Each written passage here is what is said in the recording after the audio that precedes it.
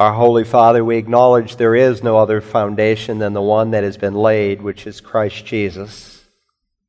Thank you that in the midst of a world that seemingly is in turmoil, that you reign and rule in the heavens above, that nothing has taken you by surprise. You warned us that a day would come when humanity would be like the days of Noah, days of moral permissiveness, in the days of Lot, days of moral perversion. Those are our days. Help us as you are setting the stage to the people of Israel. Help us, O God, to have our eyes wide open, to be ready, to be quick to say what is right, to defend our Savior, to speak up for Him. For you said an hour is coming when no man can work.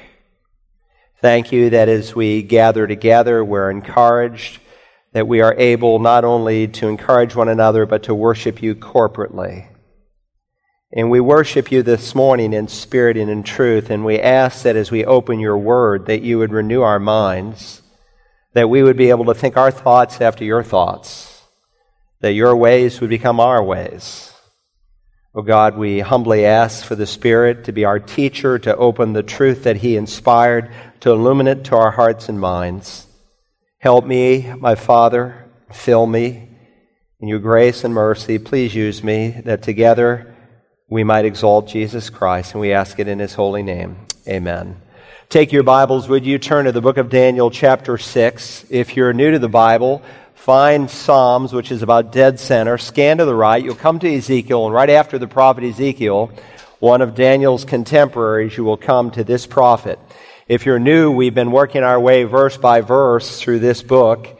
And our text of Scripture today is one of the best known passages in all of the Bible. It's the historical record of Daniel in the lion's den.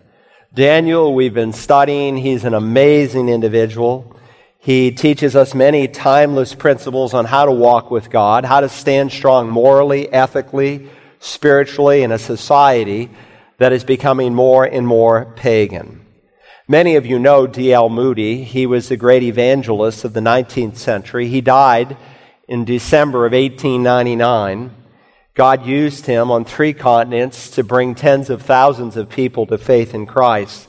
His hometown was in Northfield, Massachusetts, not all that far from where I was raised. And this is the text that is on his tombstone.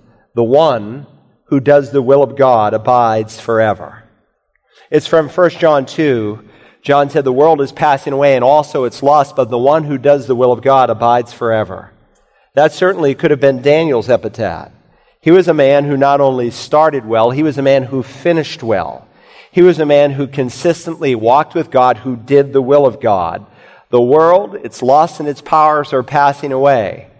But Daniel, now an old man when we come to the 6th chapter, we met him as a youth, now he's between 85 and 90. He is finishing well. Let's begin by reading our text so we have a flavor of the historical setting. Daniel chapter 6, beginning now in verse 1. Follow along in your Bibles. It seemed good to Darius to appoint 120 satraps over the kingdom, that they would be in charge of the whole kingdom, and over them 3 commissioners, that these satraps might be accountable to them, and that the king might not suffer loss. Then this Daniel began distinguishing himself among the commissioners and satraps because he possessed an extraordinary spirit. And the king planned to appoint him over the entire kingdom. Then the commissioners and satraps began trying to find a ground of accusation against Daniel in regard to government affairs. But they could find no ground of accusation or evidence of corruption, inasmuch as he was faithful. And no negligence or corruption was to be found in him. Then these men said, we will not find any ground of accusation against Daniel unless we find it against him with regard to the law of his God. Then these commissioners and satraps came by agreement to the king and spoke to him as follows, King Darius, live forever. All the commissioners of the kingdom, the prefects and the satraps, the high officials and the governors have consulted together that the king should establish a statute and enforce an injunction that anyone who makes a petition to any god or man besides you, O king, for 30 days shall be cast into the lion's den. Now, O king, establish the injunction and sign the document so that it may not be changed according to the law of the Medes and Persians, which may not be revoked. Therefore, King Darius signed the document, that is, the injunction. Now, when Daniel knew that the document was signed, he entered his house. Now in his roof chamber, he had windows open towards Jerusalem. And he continued kneeling on his knees 3 times a day, praying and giving thanks before his God, as he had been doing previously. Then these men came by agreement and found Daniel making petition and supplication before his God. Then they approached and spoke before the king about the king's injunction. Did you not sign an injunction that any man who makes a petition to any god or man besides you, O king, for 30 days is to be cast into the lion's den? The king replied, this statement is true according to the law of the Medes and Persians, which may not be revoked. Then they answered and spoke before the king, Daniel, who is one of the exiles from Judah, pays no attention to you, O king, or to the injunction which you signed, but keeps making his petition 3 times a day. Then as soon as the king heard this statement, he was deeply distressed and set his mind on delivering Daniel. And even until sunset, he kept exerting himself to rescue him. Now, to appreciate this great event, we need to understand it in its historical context. So let me bring you to where we are in our study of Daniel. If you read through the book several times, you will see there are 2 key divisions as pictured here. In Daniel 1 through 6, we find Daniel and his personal friends. And then in Daniel 7 through 12, we find Daniel and his people's, namely Israel's future. Chapters 1 through 6, we saw, are largely historical with just a little bit of prophecy sprinkled in. It's all said in the third person. When you come to the 7th chapter, you know there's an immediate change because the whole narrative changes to the first person. The second half of the book is almost all prophecy with just a little bit of history sprinkled in. Now don't forget that chapters 1 through 6 take place chronologically. And chapters 7 through 12 take place during the events of 1 through 6. And so as we work through 7 through 12, I will show you where it will fit in the first 6 chapters. Now let me take you into the more immediate context where we've been so far. The first 6 chapters record 6 historical events. The book opens in chapter 1, introducing us to 4 young men who are deported as teenagers. If you remember, Nabopolassar was king when General Nebuchadnezzar in 605 BC comes down to siege the city of Jerusalem. In the process, he finds that his daddy has died. So he keeps the city under siege. He takes some hostages as from the royal family for some backing, so to speak. And he goes back to Babylon where he's crowned king. He eventually comes back, and of course, in that first deportation in 605 BC, he takes 4 young men. You know them, Daniel, Hananiah, Azariah, and Mishael. Many of you know them by their pagan names. We need to know them by their Jewish biblical names. And we saw that the word for youth is a Hebrew word, yeladim, which means they were between 15 and 19 years of age. That's why we know when we come to the 6th chapter that Daniel is an elderly man. He's somewhere between 85 and 90 years old because the 70 years of deportation has almost expired. In chapter 2, we study King Nebuchadnezzar, who's in charge, and God gives him a dream. No one in the kingdom can interpret it but Daniel. Daniel is given the grace by God to give him understanding. And it's a dream that begins with Nebuchadnezzar's kingdom, goes all the way through the Antichrist. We're going to learn more about the Antichrist in the book of Daniel than any other book in all of the Bible, all the way through the second coming of Messiah, through these different successive kingdoms. The first kingdom is the Babylonian kingdom, and he said to him, "You are the head of gold, O king." But what he didn't like was that after him, there would be other kingdoms who would conquer Babylon. So if you remember, when you came to the 3rd chapter, instead of just being the head of gold, he constructs an image that's all gold. And so that's the connection between the 2nd and 3rd chapters, unfortunately often missed. So out there on the plain of Dura, 11 miles south of the city of Jerusalem, far away from any of the other gods in their temples, he erects this great statue, and he asks everyone to bow down and worship it. Of course, we don't know where Daniel is, but Hananiah, Mishael, and Azariah refuse, and because of that, they are thrown into the furnace of fire. But God supernaturally delivers them, and Nebuchadnezzar recognizes this. You would think that special revelation would be enough to make him repent, but because he is so filled with pride, he doesn't. But God nonetheless loves Nebuchadnezzar. And so if you were here in the 4th chapter, we saw how God dealt with his pride and how Nebuchadnezzar was gloriously converted. And someday, if you're a Christian, you will meet King Nebuchadnezzar in heaven. Then last week, if you were here, we studied the 5th chapter, the fall of Babylon. Darius the Mede, he comes in and he takes over during the time of a drunken fest. Belshazzar, King Belshazzar, is in control. You read nowhere that it's a drunken fest. You read nowhere that there's that people are high, but we know that. You will hear preachers preach about it because of the Hebrew word that we studied last week for taste. He tasted the wine, and it was not simply a transfer of flavor. He was basically being intoxicated. He was tasting its effects.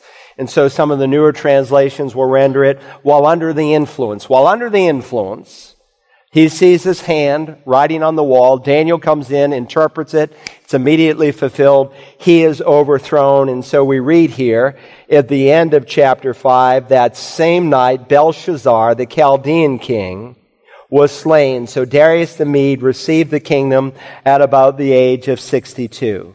So here in chapter 6, Darius the Mede is in power. Now, like every book we study, I want you to be able to think your way all the way through the book.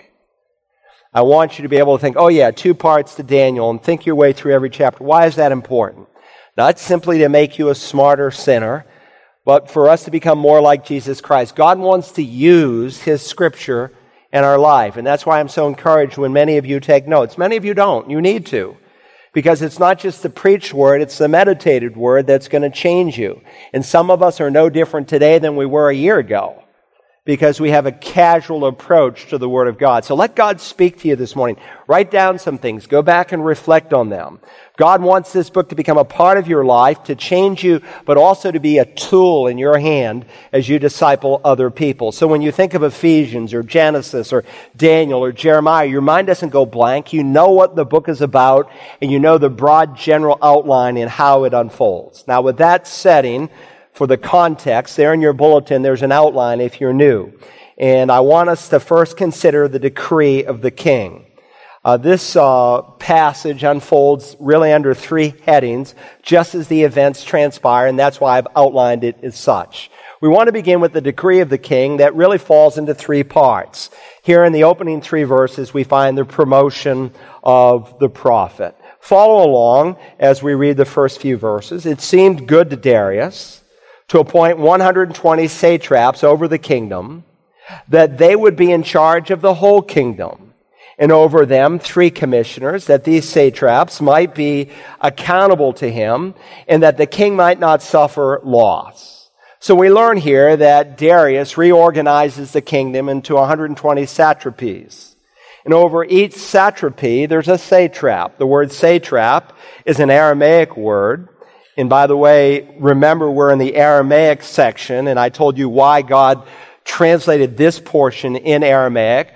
But in both Aramaic and in the Hebrew rendering, the word satrap means someone who is over something. It referred to a leader, someone who cared for a region, so to speak.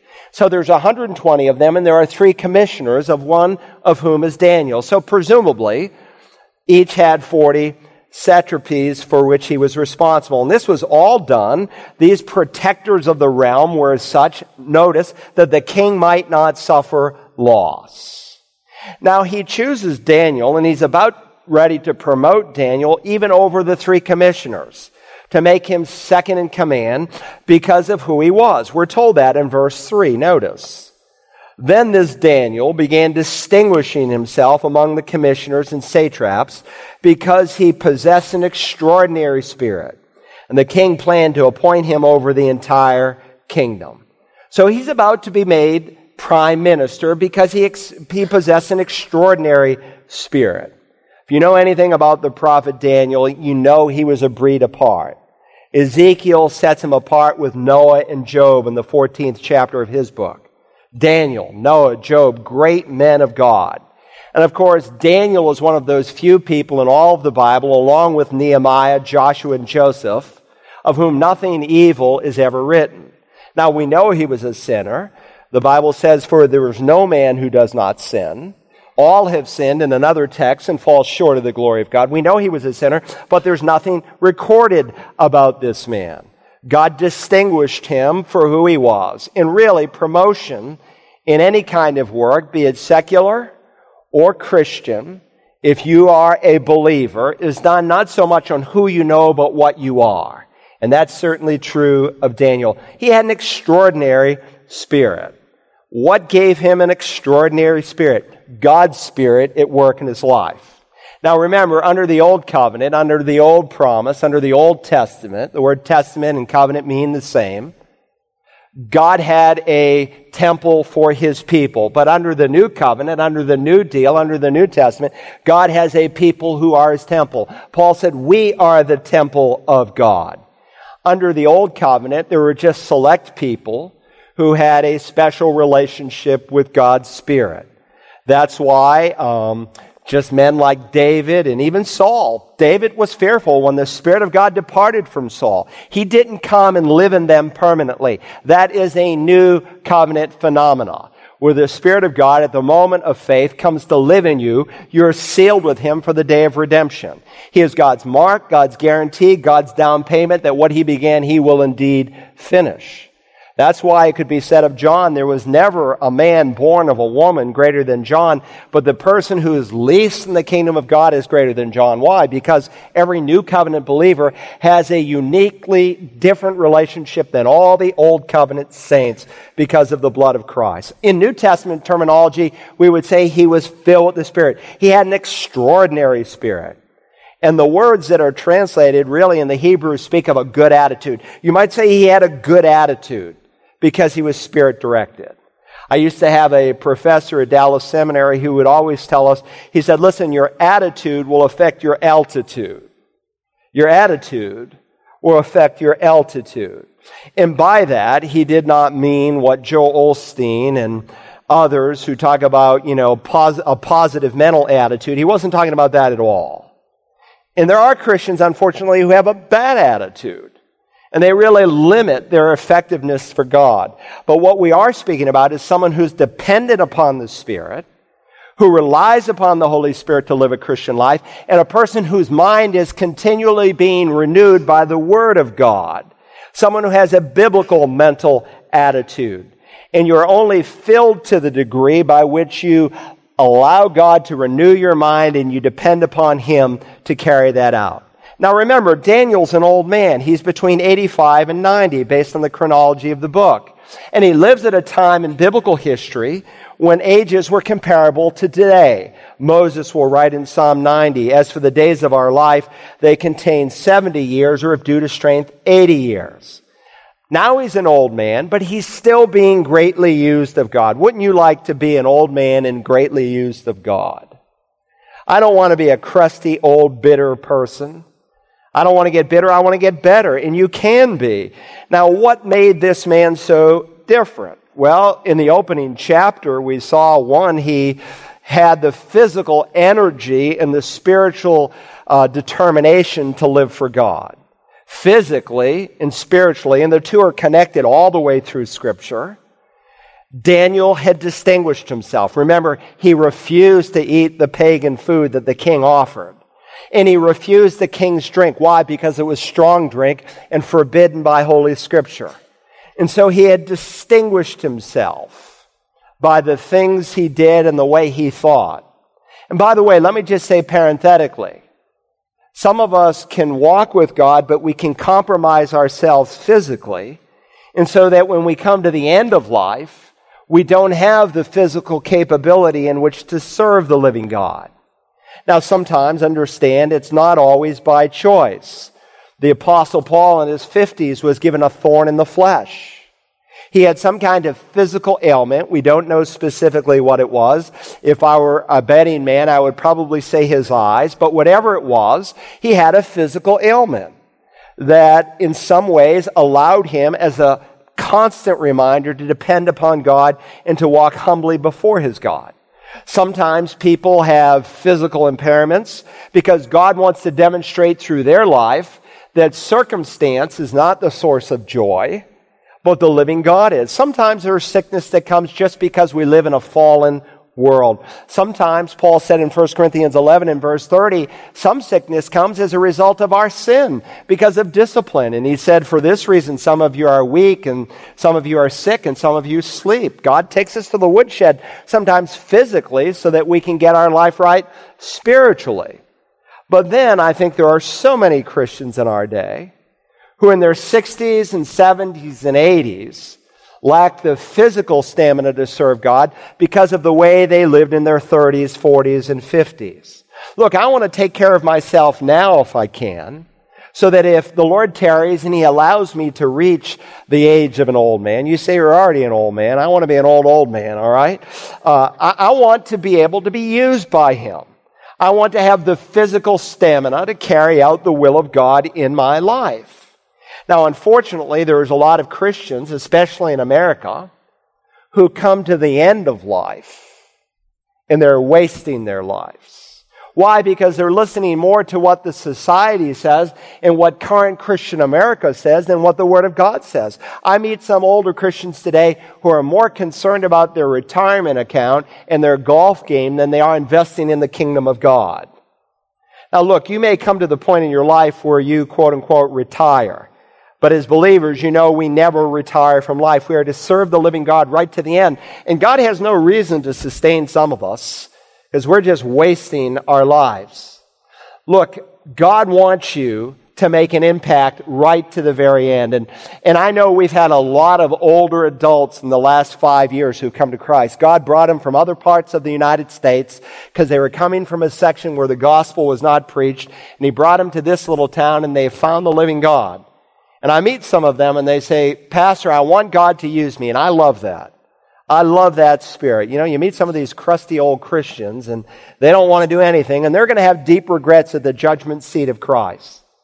But we are to have an impact on the generation in which we live. We're not to say, well, look, I've served my time and now I can do what I want. No, no, no, no, no. God calls you to impact the next generation. But you won't be able to impact the next generation in your 60s, 70s, and 80s if in your 20s, 30s, and 40s you're not living for God. He didn't just wake up one day as an old man and be used mightily of God. He was being used mightily of God as an old man because he was walking with God as a teenager. God calls the older men in the church to influence the younger men. In Titus 2, He calls the older women in the church to impact the younger woman. One woman said to me, "Would you give me a younger woman?" I said, "No, I won't." Go find one. Get involved in the church and find one. Some of you were here at the Wednesday night service, and you heard some of the prayer requests that came that this past week dealt with a lot of young families. And listen, if we're in tune, some of us, I know some of you can't come on Wednesday night, and I respect that. But some of us could be here when we pray corporately, and you would start getting in touch with the next generation. This is a healthy church because it's cross-generational. We have young people, old people, we have a mix of the whole community, black, white, Indian, Chinese, Japanese, Filipino, German. It's a mix of the whole community, educated, uneducated. And if you get involved and get to know people, you can begin to have an impact in their lives. I think of some of the people that God used, even as an old age. Now, I don't know where Michelangelo was spiritually. I fear he was a pervert. But nonetheless, they said he did his greatest work at the age of 89. Thomas Edison was still inventing at the age of 90. J.C. Penney, who is a committed born-again Christian who gave 90% of his income to the work of Jesus Christ, was still in business at the age of 95. Ronald Reagan, also a born-again president, he was president at the age of 77. John Wesley, the great Methodist preacher at the age of 88, was still preaching 4 sermons a day. Billy Graham recently squeaked out his latest book at the age of 96. 2 of my professors at Dallas Seminary, Dr. Dwight Pentecost and Dr. John Walvoord, both taught right up to the ends of their lives, 99 and 92 years of age, respectfully. So here's Daniel in his late 80s. Remember, when you get old one day at a time, and you will never be at the age of 85, which you are not at 25. You say, well, I've blown most of my life. Well, today can be the first day of the rest of your life. Start living for Him. Go forward. Now, with that organizational setting given, beyond Daniel's success and prosperity in his promotion, that made him the object of jealousy, which brings us to the persecution by the princes. The persecution by the princes. Look now, if you will, at verse 4. Then the commissioners and satraps began trying to find a ground of accusation against Daniel in regard to government affairs. But they could find no ground of accusation or evidence of corruption, inasmuch as he was faithful, and no negligence or corruption was to be found in him.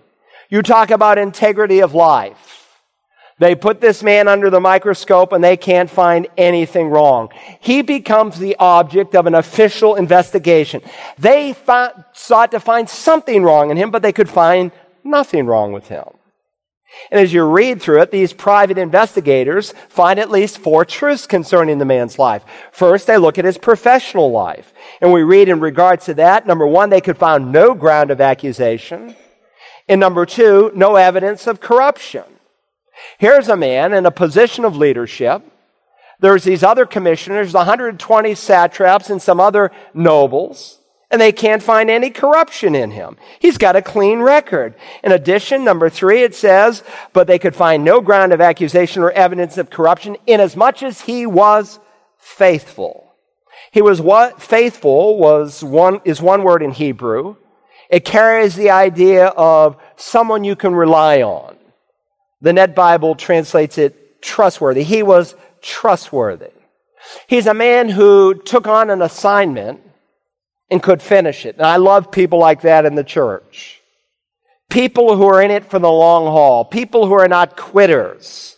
And beyond his professional life, they looked at his personal life. When they followed him after hours, number 4, there was no negligence or corruption that could be found in him. You take those 2 words together. No negligence, that is, the things he was supposed to do, he did. No corruption, that is, the things he was not supposed to do, he didn't do. There were no sins of omission, there were no sins of commission. He consistently walked with God. He was the same person at work as he was at home. Or in modern vernacular, he was the same person in the church as he was at work. And that's the kind of integrity that gives you a platform for Jesus Christ. Whether you are an employee or whether you are an employer who own a business and you're serving the general public, the truth of Colossians 3:23 is lived out in this man's life. Whatever you do your work not half-baked, do your work heartily as for the Lord rather than for men. Why? Because it's the Lord Christ whom you serve. Put Jesus Christ in the face of your employer. Put Jesus Christ's face over your company and serve Him. That's what this man did. He served the Messiah. They basically say, we can't find anything wrong with this guy. He's clean as a whistle. So what do? They conspire a different way. Look at verse 5. Then these men said, we will not find any ground of accusation against this Daniel unless we find it against him with regard to the law of his God. So 4 truths surface concerning his personal and professional life. They're all good. And so now they strike out after his religious life. They know he's deeply committed to God, which tells me, by the way, 2 things about the man immediately. Number 1, he's not ashamed of his faith. He's outspoken about his practices and his commitments. And number 2, they recognize that his commitment to God was so strong, so genuine, so real, that even the threat of death, as we will see, will not deter him from serving his God. I know that from what's recorded here starting in verse 6. Then these commissioners and satraps came by agreement to the king and spoke to him as follows. King Darius, live forever. See, since they can't find any corruption in Daniel's character, they go after a weakness in Darius's character. If you know anything about Darius, not only from the secular sources of the day that are available to us, but when you read this chapter, you know right off he's a brilliant man, and he knew he was a brilliant man. He was a great administrator, and he knew he was a great administrator. But he was puffed up. He was filled with pride, such that he thought of himself more as a god than he did as a man. Which brings us to the pronouncement from the palace. Think about the pronouncement from the palace, beginning now in verse 7. All the commissioners of the kingdom, the prefects and the satraps, the high officials and governors have consulted together that the king should establish a statute and enforce an injunction that anyone who makes a petition to any god or man besides you, O king, for 30 days shall be cast into the lion's den. Now that's a lie right off. Remember last time we studied in Hebrew the difference between a singular, a dual, and a plural. In English we just have singular and plural. In Hebrew they have all three, singular, dual, and plural. It's not a dual here, commissioners, it's a plural. In other words, they're saying all the commissioners, there's only three, they're including Daniel in the process, all the commissions, not to mention all the prefects and all the satraps, we've determined that no one should pray to anyone but to you, O Darius, for 30 days. Well, Daniel didn't say that, but they lied about Daniel. And I doubt very seriously they went to all 120 satrapies to find out if all these guys were in agreement. In either case, verse 8, now, O king, establish the injunction and sign the document so that it may not be changed according to the law of the Medes and Persians, which may not be revoked. Therefore, King Darius signed the document, that is, the injunction. Now this law, we're told specifically, was according to the law of the Medes and the Persians. What did that mean? Well, among other things, it meant there was no wiggle room. In the Medo-Persian culture, they believed their monarchs were infallible. At least they respected their word that much. And so if a king wrote an injunction, a law, because he spoke infallibly, it would be carried out no matter what. Because not to carry it out was to admit his infallibility. It would be to demean his own authority and his own respect. And so here in verse 9, we find this king signing into law this pronouncement, which in essence says, one representative of the gods and one mediator between the gods and man, Darius the Mede. Now, I'm sure when they came up with this idea, it appealed to his pride. He's also a prideful man. We've seen that. It had to be intoxicating to know that everybody in the kingdom for 30 days would pray for him. Even if it expired in 30 days, it made him feel good. He liked the idea, and so he signs it. He falls to their falsehood and their flattery, and he signs the injunction. You know, I thought about that this week, and I thought, what if the American government said, no one in America for 30 days can pray to the Christian God. No one in America can pray to the Christian God. And I thought, I wonder what effect that would have. You know, there's a lot of Christians, so-called Christians, who go 30 days and they never pray. There are some people who go months on end and they never pray. Sometimes, though, I think, well, how can a person really be born again, genuinely converted, renewed by the Spirit of God, the one who prompts us and leads us and guides us, and not pray for 30 days? It either means, A, they're a pseudo-Christian, not a genuine born-again person, or they are so far out of fellowship that their heart is a million miles away. So this decree goes out, which brings us, secondly, to the devotion of the prophet. In this pericope that follows is a wonderful example of biblical courage. And we see Daniel's devotion highlighted in at least three ways. First, let's think about the commitment of Daniel, starting now in verse 10. Now, when Daniel knew that the document was signed, he entered his house. Now in his roof chamber, he had windows open towards Jerusalem. He entered his house and he continued kneeling on his knees 3 times a day, praying and giving thanks before his God as he had been doing previously. Daniel had a decision to make. This was not some minor inconvenience. Like in chapter 3 with the 3 men in the fiery furnace, this is first commandment stuff. He couldn't rationalize this. He couldn't think in his mind, well, I've been praying all my life. I pray every day 3 times. What's 30 days? I'll just go 30 days without praying. Oh, no, not Daniel. He loved his God too much. Prayer for him was not just saying, gimme, gimme, gimme, gimme. It was fellowship with the living God. He enjoyed God's presence. Or maybe he could have rationalized, well, I can still pray. I'll just pray in a way that they can't see me. Instead of being in the upper level where the open window is and where they have obviously spotted me such that they've come up with this injunction, I'll pray down in the lower level where no one can see me. No, Daniel couldn't do this. Prayer for Daniel was an idol-busting commitment. You see, the real temptation was not to pray to some quasi-god named Darius. The real temptation is whether he valued his life more than his love for his Lord.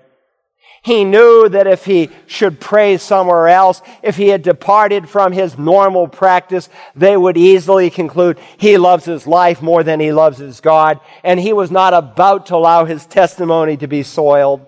This is important to him.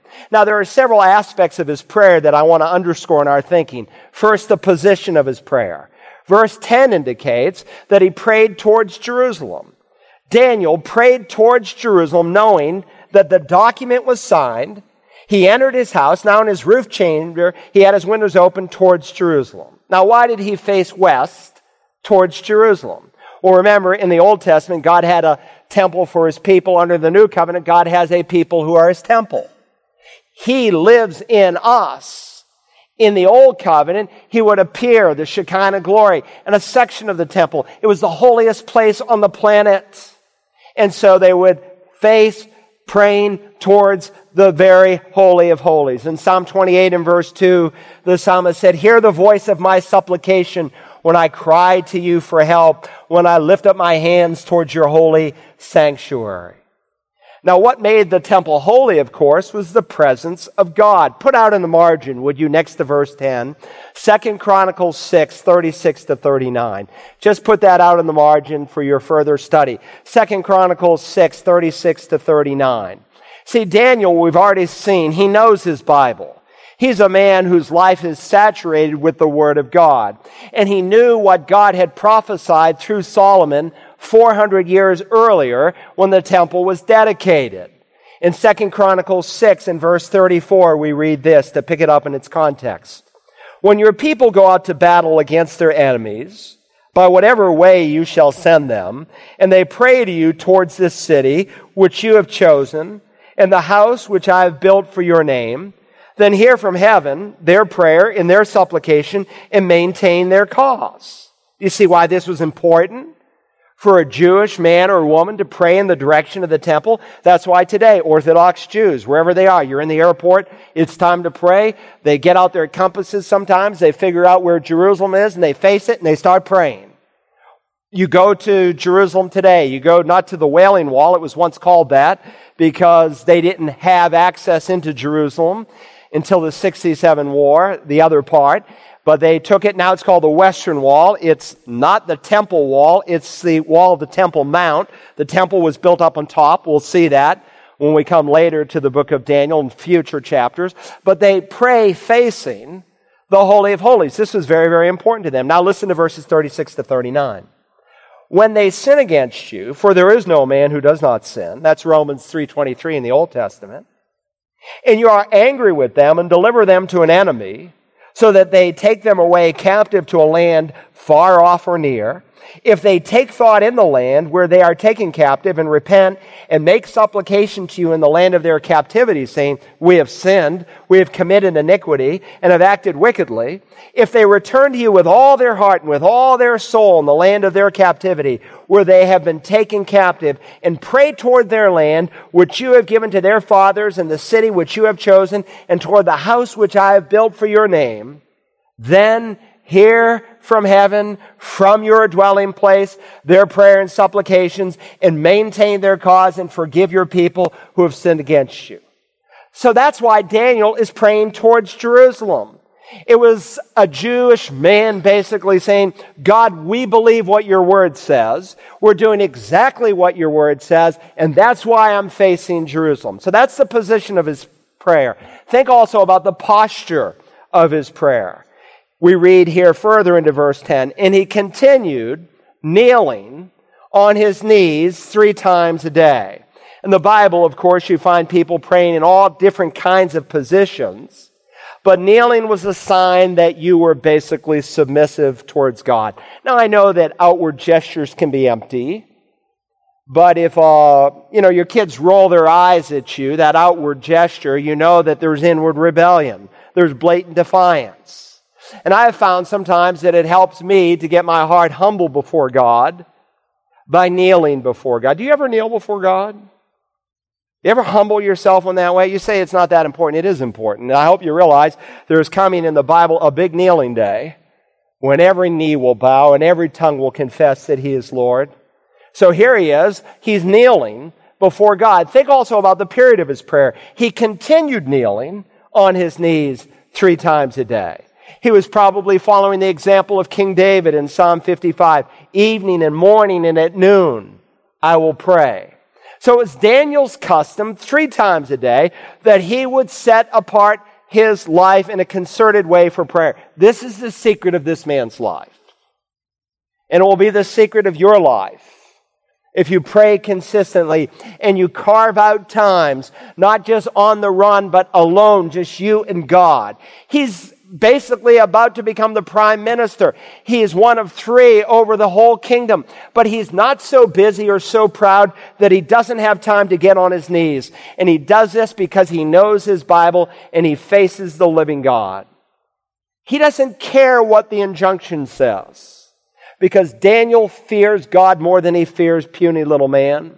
Beyond his position, his posture, the period of time, I want you to think about the purpose of his prayer. The purpose for his prayer. Verse 10 further says, he continued kneeling on his knees 3 times a day, praying and giving thanks before his God as he had been doing previously.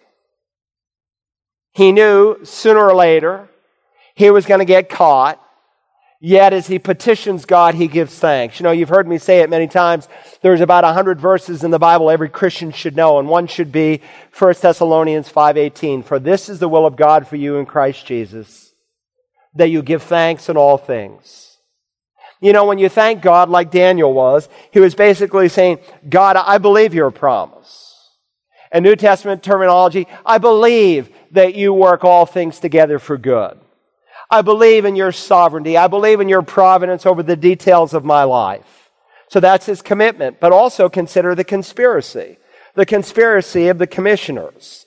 We read now, beginning in verse 11, then these men came by agreement and found Daniel making petition and supplication before his God.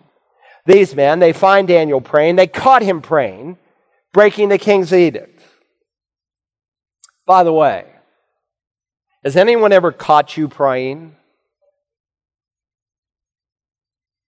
I'm not saying in some contrived way, but wouldn't it be a wonderful thing if your kids on occasion caught you praying? Do you know what kind of an impact that would make on their lives? Here's a man, he's making petition and supplication before his God. What is he praying? He's praying, Lord God, if it is your will, then I would ask you, I would beg you that you would allow me to come out of this situation well. Look at verse 12. Then they approached and spoke before the king about the king's injunction. Did you not sign an injunction that any man who makes a petition to any god or man besides you, O king, for 30 days is to be cast into the lion's den? The king replied, this statement is true according to the law of the Medes and the Persians, which may not be revoked. I'm sure at this point they're asking this question because they want the king to doubly affirm what he has already agreed to. And so now the trap is sprung. Verse 13. Then they answered and spoke before the king. Daniel, who was one of the exiles, he's a foreigner king. He's not one of us. He doesn't really belong. Daniel, who is one of the exiles, and he accuses him of 2 things. They accuse him of being both hostile towards the king and habitually rebellious towards the king.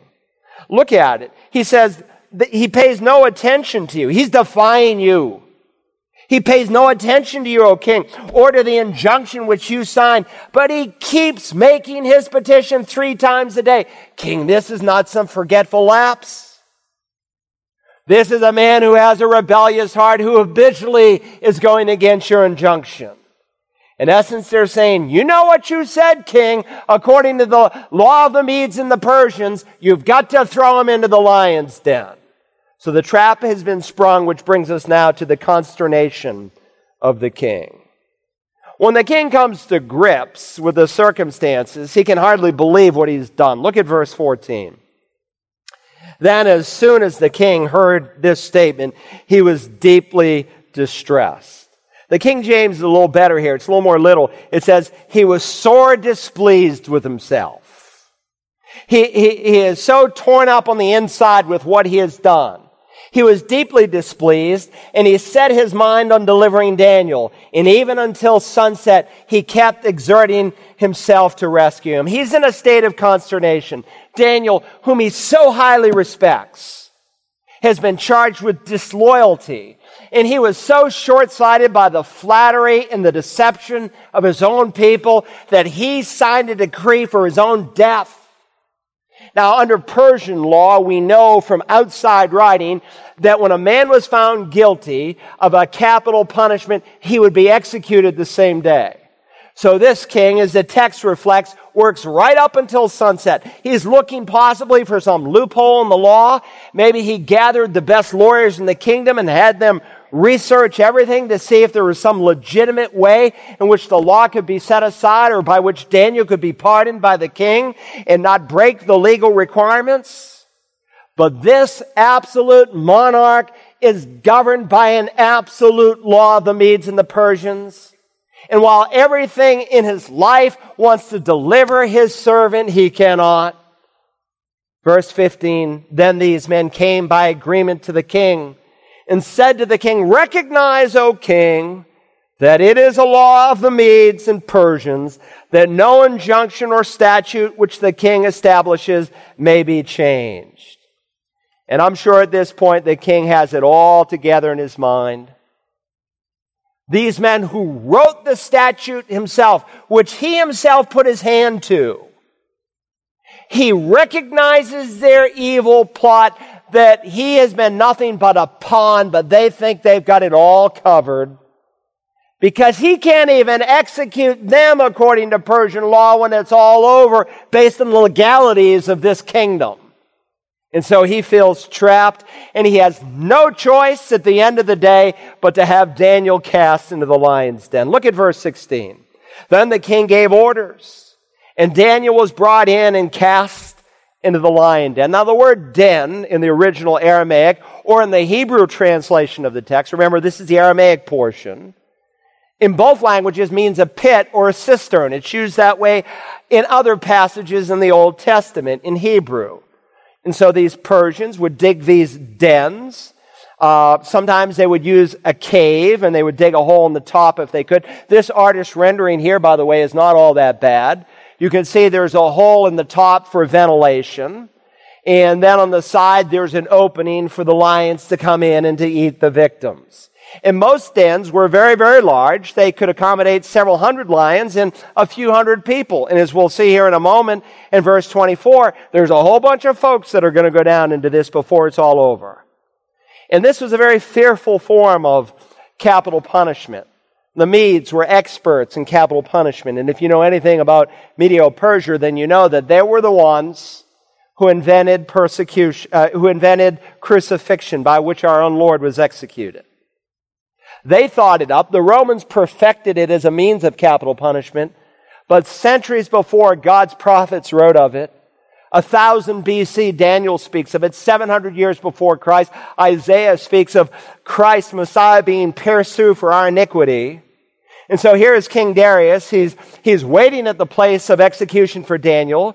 He greatly admires this man that whom he's asked to be prime minister. And we read here in verse 16, the king spoke and said to Daniel. Your God whom you constantly serve will himself deliver you. Whether he knew it or not, I don't think he believed it from what he will say, but whether he knew or not, he was speaking a word of prophecy, just like Caiaphas did in the New Testament. And in both the original, Hebrew and Aramaic, it's indicated by the words that were spoken that Daniel was thrown into the lion's den. And he throws him into the lion's den basically hoping somehow that he would be rescued. Maybe he had heard of the event 50 years earlier where 3 of Daniel's friends were in the fiery furnace in that same city and had been rescued. We don't know for sure, but this king says, your God whom you constantly serve will himself deliver you. And please don't miss the words. I have the word constantly circled in my Bible. Your God whom you constantly serve. Darius knew Daniel as a man who faithfully and consistently served his God no matter what. Then we read in verse 17, a stone was brought and laid over the mouth of the den, and the king sealed it with his own signet ring and with the signet rings of his nobles so that nothing would be changed in regard to Daniel. And this, of course, is how a document or a tomb, or in this case, a lion's den, was legally secured. They'd take a clay substance and they placed it where the stone hinged against the wall. And if the clay was broken, the clay that would be put between the hinges and the signet ring was put there, and if it was broken, then the tomb or the document, or in this case, the lion's den, had been violated. But not only does the king put his signet ring, all the nobles impress their signet rings. And that's important because King Darius can't wiggle out of this. It's a sealed deal. It's a done deal, which brings us now to the deliverance of the Lord in verses 18 to 28. If deliverance must come, it won't come from Darius. It must come from God. Notice first, if you will, the misery in the palace. We read in verse 18, then the king went off to his palace and spent the night fasting. And no entertainment was brought before him, and his sleep fled from him. Now first observe, the king spent the night fasting. Ironically, both the lions and the king spent the night fasting. Not for religious reasons for this man, and certainly the lions, of course, were prevented from eating him.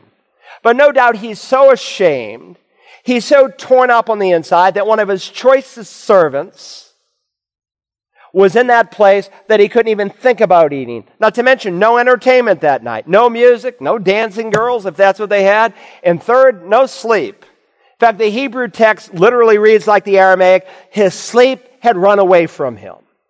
Apparently, this king tried to sleep, but he tossed and turned on his bed all night long. He couldn't sleep as he considered the plight of Daniel and his being tricked.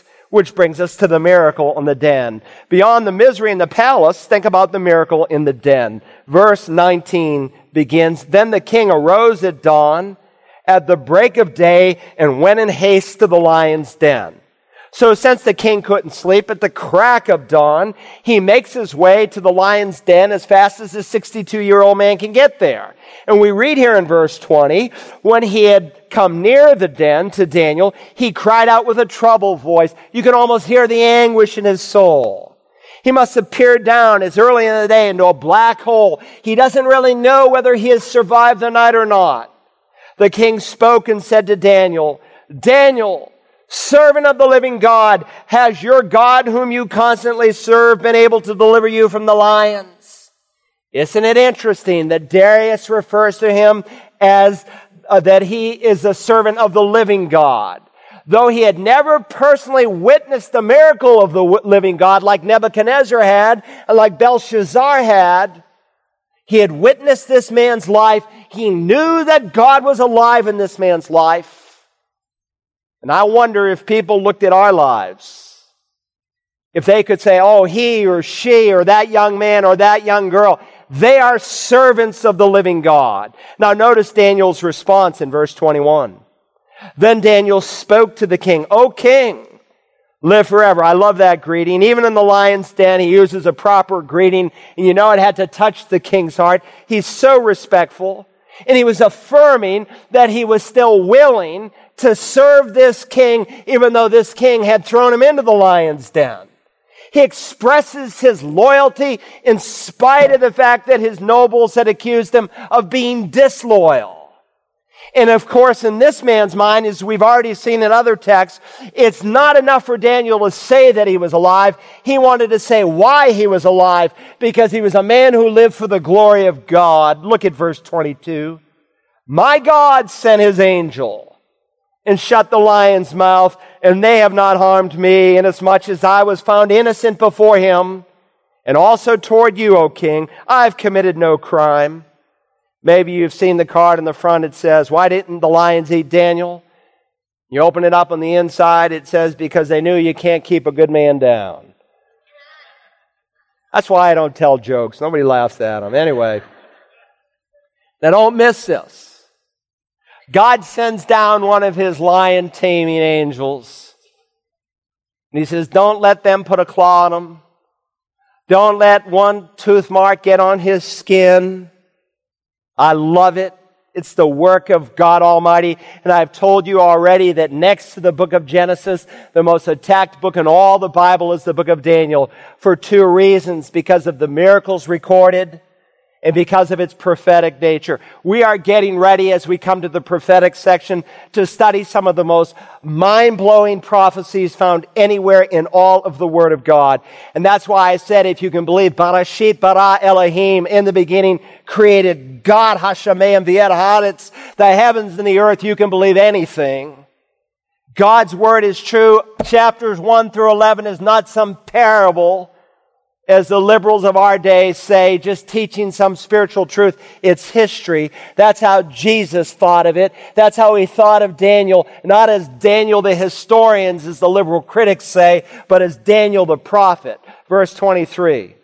Then the king was very pleased and gave orders for Daniel to be taken up out of the den. So Daniel was taken up out of the den. Remember, it was a pit, as I explained and as we pictured. And no injury whatever was found on him, because he had trusted in his God. He had trusted, we might say, he had faith in his God. That's the way the writer of the Hebrews, by divine commentary, understands it in the 11th chapter, because it says there that by faith Daniel shut the mouths of lions. God spared him, and here's this man in his late 80s. The king couldn't sleep all night. I won't be at all surprised to meet this guy in heaven, find out he had the best night's sleep he ever had. Probably used the lion as a pillow and a few of them for blankets, and probably had a few tails swishing to keep away the mosquitoes and flies. In either case, that brings us to the message of the king. Look at verse 24. The king then gave orders, and they brought those men who had maliciously accused Daniel, and they cast them, their children, and their wives into the lion's den. That was the Persian custom. Not just the person guilty of the crime, but all their immediate family members would suffer with them. Now, that's not God's way. God recorded through Moses in the Torah, fathers shall not be put to death for their sons, nor shall sons be put to death for their fathers. Everyone shall be put to death for his own sin. Which tells me in Joshua 7, when Achan and his whole family is put to death, it's because they were all active participants in his sin. Listen, everything God records, he doesn't endorse. He's just recording here for us what the Persians did in their culture. He's just telling us what this pagan king did. And then the text adds, and they had not reached the bottom of the den before the lions overpowered them and crushed all their bones. These hungry, ferocious lions who all night long had been stayed by an angel of the Lord, before these people even touched the bottom of the pit, they were in the lions' mouths. Like Haman of old, who erects a gallows in order to hang Mordecai, these men are hung in their own trap. Now with the execution complete, we read verse 25, Then Darius the king wrote to all the peoples, nations, and men of every language who are living in all the land, may your peace abound. I make a decree that in all the dominion of my kingdom, men are to fear and tremble before the God of Daniel, For he is the living God and enduring forever, and his kingdom is one which will not be destroyed, and his dominion will be forever. And he rescues and performs signs and wonders in heaven and on earth, who has also delivered Daniel from the power of the lions. Now, while Daniel does not repudiate his gods, he certainly cannot argue with the testimony of Daniel's God. There's no record of him coming to faith. This is like the early days of Nebuchadnezzar. It's just chin music. He believes it, but it's chin music, but he doesn't embrace it for his own heart. Now, I've seen God use some of you in this way. Your life has been so transformed. People know that God is at work in your life. And so the chapter concludes, so Daniel prospered during the reign of Darius, and, or you could say, even the reign of Cyrus the Persian. Now, how are we going to apply this text of Scripture? Let me make 3 applications as we close. Number 1, I am reminded that our ability to handle the lion's dens of our lives are directly related to our private walk with the Lord. Now, your lions might be different. It might be an illness. It might be some disabling of your body, some business reversal, maybe slander, maybe the loss of a loved one, any number of things. And sometimes, you see a Christian go through one of these things, and all of a sudden their life comes unraveled. You say, what happened? I thought he or she was a mature Christian. But you see, all you saw was their outer life. You didn't see their inner life. You didn't see their hidden life.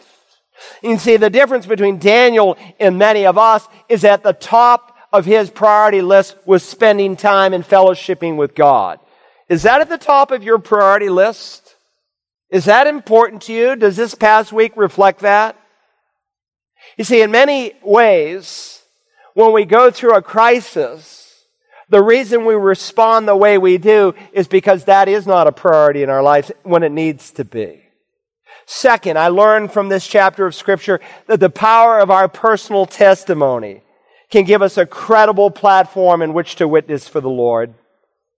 Jesus spoke of us, true believers, as salt. You are the salt of the earth, but if the salt has become tasteless, how will it be made salty again? It's good for nothing anymore, except to be thrown underfoot and trampled underfoot by men. If you lose your saltiness, if you lose your savor, then you're really good for nothing. You don't have the ability to preserve righteousness. When I was the director of executive ministries in Dallas before I came here, my last assignment with Campus Crusade, I had a number of CEOs in a Bible study, and one was the CEO of Wyndham Hotels. And I'll never forget what he shared with me. One of the hotels at the time was in Nashville. And he said, Carl, when the Dove Awards came to Nashville, and my hotel was filled to the brim with Christian fans and artists, there were more pornographic movies rented that night than at any other single time of the year. And we wonder why the world is throwing up all over us. Jesus said, you are the light of the world. A city set on a hill cannot be hidden. Nor do men light a lamp and put it under the peck measure, but on the lampstand, and it gives light to all who are in the house. Let your light shine before men in such a way that they may see your good works and glorify your Father who's in heaven. Salt preserves righteousness. Light dispels darkness. And I realize in these last days there are so many who profess Christianity who are not Christians at all. But please understand, Jesus said if you lose your saltiness, if you lose your light, you lose your effectiveness. It's not our likeness to the world that gives us an impact. And this is what concerns me so much over Perry Noble in his New Spring movement that has now set up headquarters in Bluffton. Is they're trying to win the world by becoming like the world. And any pastor listening to me, you need to warn your flock of the danger. Because many of God's people are getting sucked into such movements. It's your distinctiveness from the world that gives you the opportunity to have an impact in the world. 2 years before her death, pictured her, Cassie Burnell. When she was 15 years old, she hated Christ. She was involved in witchcraft and drugs. but a youth ministry won her to the Lord there in Colorado, and she had a magnificent testimony. She became a young evangelist, and she would repeatedly lead young ladies to Christ. And there in Columbine, when that young man came in and committed that awful massacre, and he put a gun to her head and asked her if she believed in God, she did not say, as the press reported, "Yes, I believe in God." She said, "Yes, I believe in Jesus Christ as my personal Savior." And he shot her. Just a few weeks before, they had videotaped her testimony. And they played it at her funeral. And there are hundreds of young people there, and 75 of whom gave their lives to Christ that morning. Cassie Burnell was like Daniel. She lived distinctively different, yet God in His sovereignty chose not to deliver her out of her lion's den, because God's ways are not our ways. Please know, it is a distinctively different kind of life that will give you a platform to speak for our Lord. This young girl could basically say, "For He is the living God and enduring forever. And His kingdom is one which will not be destroyed, and His dominion will be forever." Amen?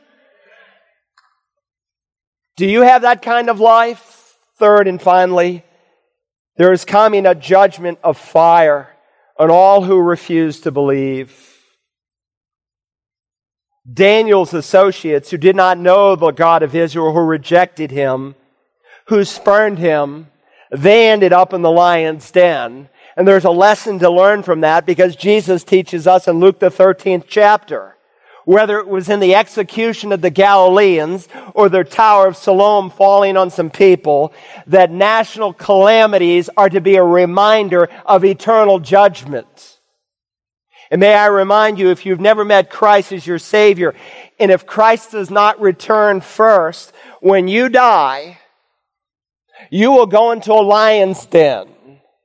And it will be a lion's den in which there will be no rescue and no Savior to pull you out, because it will be a fixed place for all of eternity, and it will be under the rulership of a roaring lion and not under the leadership of the Lion of the tribe of Judah.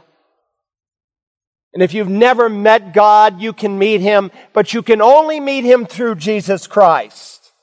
If you will come in genuine repentance and put your faith where God put your sin on our Savior. Would you do that? Father, thank You today that You rule in heaven above and on earth below. Someday You said, "All the kings of the earth shall praise You." Your word says, when they hear the words of Your mouth, yes, they shall sing of the ways of the Lord. For great is the glory of the Lord.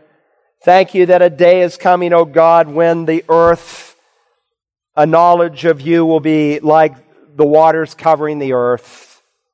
Thank You that there's coming a special day for Your people. Thank You that even in this evil hour, that You are on Your throne, that You are setting the stage to the people of Israel for the return of Your Son from heaven.